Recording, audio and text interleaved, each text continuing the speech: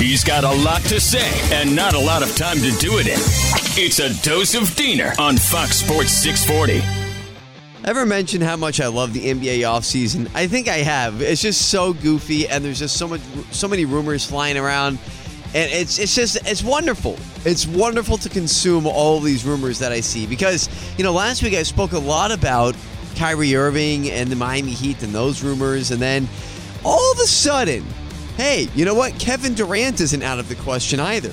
All the focus is on Kyrie Irving, but Kevin Durant isn't out of the question. And now, all of a sudden, these rumors and even odds, there are odds. You can bet on this in Vegas. Which team will Kevin Durant end up with next season? And I don't know why. I don't know what's like the indication for this when it comes to the betting odds.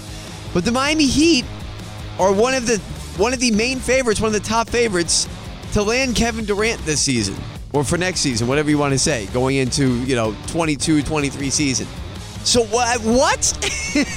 Like what? How is this happening? Why is this happening? What is causing this? Now, obviously, I know the background between Kevin Durant and Kyrie Irving and the whole thing with, Kyrie Irving being unhappy in Brooklyn, and apparently they're not getting along there, which obviously, because Kyrie Irving is a team killer. He's an eater of worlds, which is why I was trying to say last week, yeah, he's a great talent, but he's a head case.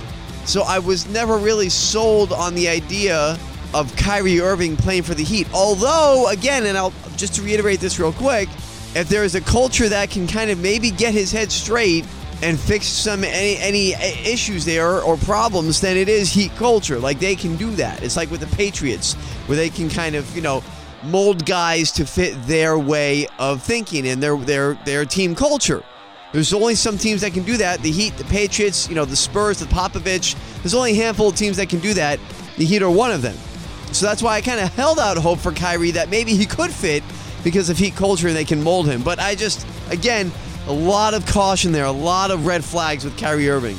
But Kevin Durant, if that rumor is out there and those odds are out there that for whatever reason, if he leaves the Nets, the Heat are like a top team for him to go. They mentioned Atlanta. Of course, they mentioned the Knicks. They're always in there. The Clippers and all that stuff. Golden State maybe goes back there.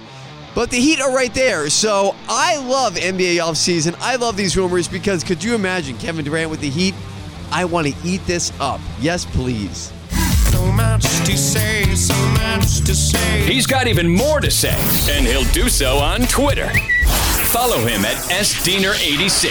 It's a dose of Diener every weekday on Fox Sports 640.